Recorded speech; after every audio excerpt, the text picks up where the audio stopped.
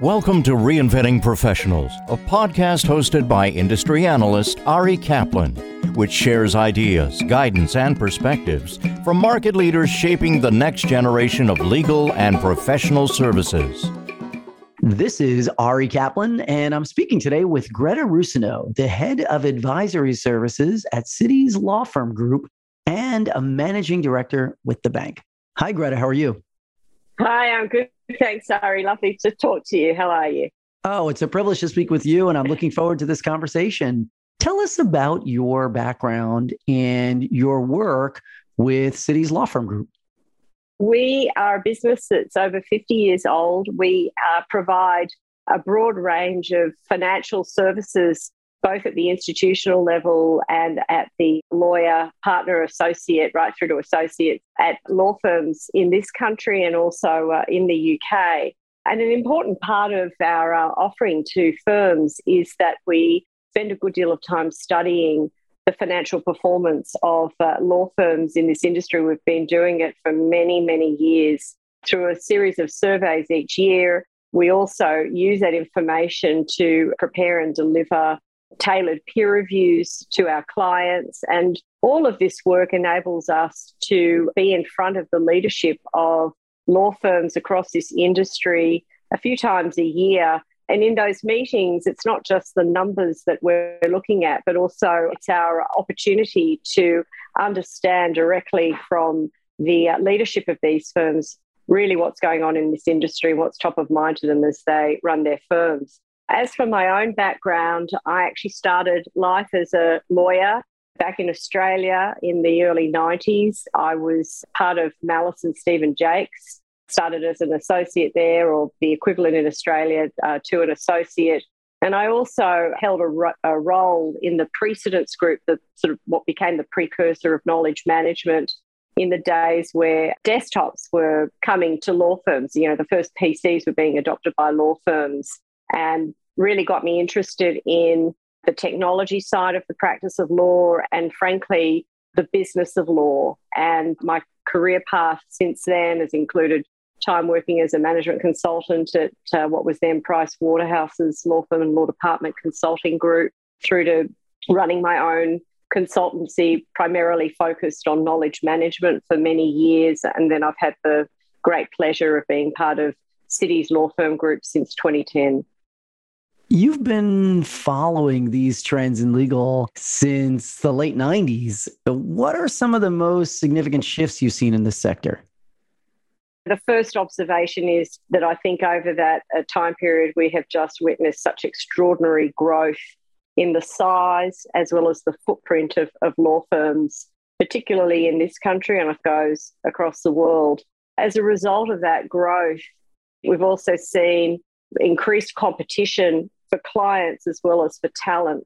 Back in the days when I started practicing, you really, as a law firm, could have counted on certain clients who may have been with you for decades, and you had these strong institutional client relationships. You would have also had partners who would have started as first-year associates in that firm and made their career, their lifetime career at that firm. Really, as a significant trend in all of these years, I think that the competition for clients has become just so acute. This industry has, in many ways, moved away from the dependence on those long-standing client relationships to more of a transactional approach at times. Certainly on the talent side, I think really gone are the days where the predominant trend was for partners to have started their career at firms. Obviously, we've been in a very active lateral market for many, many years now. I'd also say that I sort of touched upon this in my own experience, the explosion of technology and the adoption of that technology within law firms. You know, law firms are, at the end of the day, a knowledge-based business. And as we've seen this absolute explosion of information in the world we live in today, absolutely the adoption of technology has become key. I talked about knowledge management. I think also with that comes the risks associated with cybersecurity breaches as well. And then, of course, I think we're in an age where artificial intelligence will be a trend worth watching And then I think the final observation I'd make about the development of law firms is just more and more over the years, they are run as a business as opposed to, a partnership of individuals. And with that, you've also seen the emergence of professionals at those firms outside of the lawyers. The caliber of professionals at the C-suite is just extraordinary. So just a few of the trends I think that come immediately to mind. Your team recently released the 2022 Citi Hildebrandt Client Advisory. What were your most significant findings? Well, to begin with, Ari, the point we make very early in the report is that 2021 is probably one of the most extraordinary years this industry has experienced in terms of financial performance, if not possibly the best year ever that we've seen. There are a few reasons for that, of course. I mean, to begin with, when you're measuring growth off of an anomalous base year, and that was what we experienced last year, you're measuring growth off of a very challenging 2020 for many law firms. It does make those growth numbers somewhat magnified. All that being said, we've been hearing this through conversations right through the year. We saw a return to high levels of demand through the second half of 2020 and really intensified throughout 2021. Very, very strong activity levels in absolute terms, just regardless of what the actual growth over the prior year was. That, of course, drove very strong revenue growth. And then you couple that with the fact that as a result of Delta and then Omicron, we saw a delay in the return to the office. That, of course, had the consequence of delaying the pressure on operating expenses that we had anticipated. So you may have seen very strong pressure on compensation expense. I'm sure we're going to get to that in a moment. But certainly I think the fact that you have this extraordinary growth in the top line, coupled with the fact that you don't have quite as much pressure on operating expenses as you would have done had we gone back to the office in droves in September as anticipated. As a result of those two factors in particular, we will see these extraordinary results. The other element of last year was that it was good for all segments of the market. Building off of that, when we look at 2022, one of the key findings of our research last year was that firms are very much in growth mode. I think that we can expect to see growth in both leverage as well as in partners, equity partners. And that's a departure from what we've seen over the past several years. I mean, we've been in an industry where one firm's growth in partners is probably happening at the same time that we're seeing a contraction by another firm. We've really seen as a net number less than 0.5% growth in equity partners from one year to the next. And it's very obvious. I think it also came out from a number of the law firm announcements toward the end of last year that firms are very much investing in their growth. And a big part of that is growing their equity partner headcount, whether that's through laterals or through promotions. So that, I think, is an important trend to watch. I think we're also very much in this continued war for talent. If there was one common theme, one notable discussion that occurred at every single meeting, every call, every interaction I had with law firm leaders last year, it was about this acute war for talent. Of course, we saw that play out in the compensation expense pressure in the market. We talk about the string of bonuses announced throughout the year, the increase in base salaries that occurred in the middle of last year. Of course, now we've started this year with another increase in base salaries. We would hear about these extraordinary sign-on bonuses. And, in an industry where, particularly when you're talking about first and second year associates whose only or main experience with your firm has been staring at a Zoom screen, we would hear this common concern on the part of law firm leaders that they would say, like, what difference does it make whether that young associate is looking at our Zoom screen or another firm's? The portability of talent last year, I think, was also what made this just so acute, together with the fact that there simply was bounce in activity levels that could not be matched with a sudden surge in lawyers to help do that work. We also talk about in this coming year while we would anticipate that this will be yet another year of growth for the industry, along with that challenge to win the war for talent, we're now in an industry about to adopt a hybrid work model. And with that, there are really two, I think, key priorities for law firm leaders. The first is, how will you develop your lawyers, particularly your associates, in a long-term hybrid model? I think it was sort of one thing to deal with an industry that was fully remote for a limited amount of time. But now that we're talking about the prospect of this being a longer-term strategy, I know that that is very much top of mind for law firm leaders. How are we going to ensure that our associates are mentored, are being placed on matters that give them the full array of experience that they need to be effective? How do you deal with associates who are in the office on a different set of 3 days than the partners, and all of those issues? The other key point, in addition to how will law firms in the longer term develop their associates effectively, is how will firms rebuild their cultures and the aspects of their culture that distinguish them from any other firms. I think, again, it goes to the illustration of the Zoom screen and the portability of lawyers from one Zoom screen to another. But over my own years at law firms, the personal relationships that I was able to develop and the glue that held me to those roles because of those personal relationships. So that whole element of how do you rebuild and maintain a strong culture in a prolonged hybrid model, I think, is the other key feature. And then the final area that we talk about in the client advisory that we believe will be a strong area of focus this year is around operational efficiency and the necessity of that.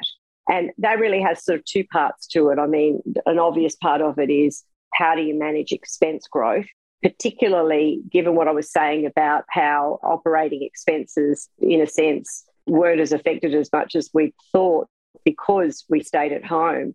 But it is inevitable that as we do return to the office, even if it's a few days a week, the return to some version of normal and the return to some level of travel and business development and holding conferences and all the other elements that go into running a law firm in a normal environment, they, of course, are going to be an add to what we saw in last year's numbers. And so we are going to see a bounce in operating expenses this year. And so that, from an expense management standpoint, that's the first piece of that.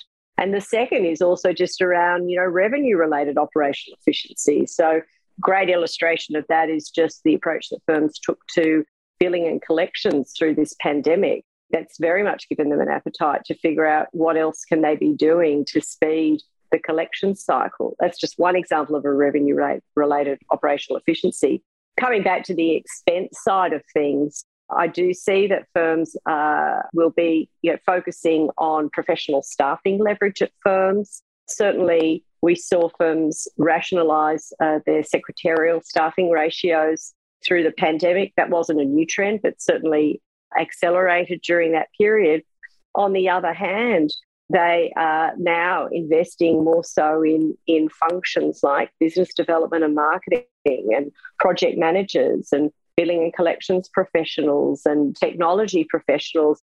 And all of those roles are likely to cost more. So while firms might be looking at managing the size of their professional staff at firms, another challenge for them will be around what is the cost of that leverage model, particularly as you see a rejigging of its composition. Are firms planning for lower overhead costs going forward due to their increased, work from home opportunities and a reduced need for physical office space? I'll be honest with you, I am not hearing widespread reduction of footprint at this stage. First of all, there's a longer tail to some of these decisions as well. I mean, if you're only at the start or in the middle of a lease, in a market like this especially, it's not that easy to just lose a floor or two. So I think definitely this will be a longer term area for us to be watching. All that being said, even where I'm seeing firms move to new spaces or refurbish spaces, I am, for the most part, not seeing a reduction of square footage. I was in a conversation earlier this week where I was hearing an anecdote of a firm who asked their lawyers what would be the ideal number of days they'd come in a week. Question one, and the answer was 3 days a week, which is what our research has shown as well. But then the second question was, and are you prepared to give up your own individual office? And the answer was no. And again, illustrative of what I see across the industry. So I'm not seeing, as I say, a widespread trend in hoteling, in people giving up their own individual spaces. What I am seeing, and again, not a new trend, but is the standardization of office sizes to begin with. I'm seeing a tilt toward more collaborative workspaces, again, as a means of enticing people to come and spend time in the office as well.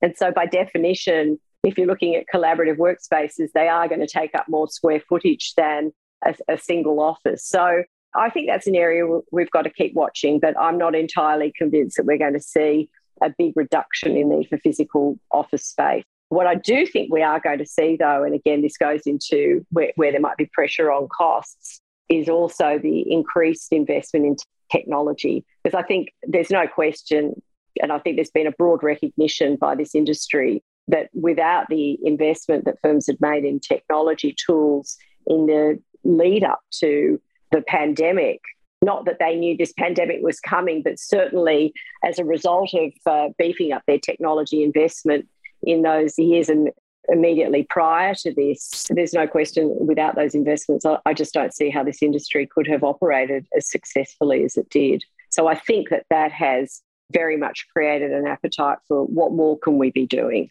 with technology to underpin this new hybrid model. What's top of mind for law firm leaders today? Very clearly, as I'd indicated, there's very much this growth mindset across law firm leaders that I speak to, coming off of these 2 very extraordinary years. They are very much now focused on what more they can do to strengthen the market position of their respective firms. We are seeing firms look to invest in new practices that are complementary to what they're best known for in the market. We're seeing firms look to invest in new markets, or again, that are complementary to their client, what they're best known for to their clients. I mean, just as an example, I think very interesting to watch the investment by East Coast firms into California, for example. I think that'll be an interesting trend to watch. It'll be interesting to watch what's going on in Texas with Austin in particular. There's a very strong focus on what will be the growth industries going forward, with technology being a clear one, healthcare and life sciences as well. I think financial services, not just your traditional banks, but private funds and investment management and fintech. I think all of those will be interesting areas to watch. As I mentioned, I think part of that growth mindset is that there's sort of a shift in the approach to growing the equity partnership. I think that again, I think is top of mind.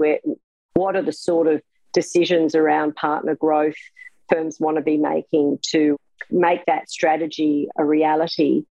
Also, part of this sort of whole growth mindset is around talent retention as well. In this market where you have seen such pressure on firms to attract and retain talent, what else can they be doing aside from addressing through compensation? I mean, this clearly those compensation, matching and compensation has been critical, but at the end of the day, what else? And it gets back to my comment around culture and the glue that holds people to a firm. What else can law firm leaders be doing to strengthen the culture of the firm and continue to distinguish their firms from their competitors in the market? One other point that sort of layers on top of all of this is staying in front of the client and strengthening those relationships. So, and I think it is an important point that we make in the client advisory, that there's been very much a focus in this past year around what's good for the people at the firm and retention of talent. But all of this, it's just so critical for firms to also be looking at meeting their client needs as well. We're going to see that in the coming year as well, a very strong focus on brand differentiation and doing what's best for clients as well as the talented firms. This is Ari Kaplan speaking with Greta Russino, the head of advisory services at Citi's Law Firm Group and a managing director with the bank. Greta, thanks so very much. Thanks very much, Ari. It's lovely to talk to you. Thank you for listening to the Reinventing Professionals podcast. Visit reinventingprofessionals.com or arikaplanadvisors.com to learn more.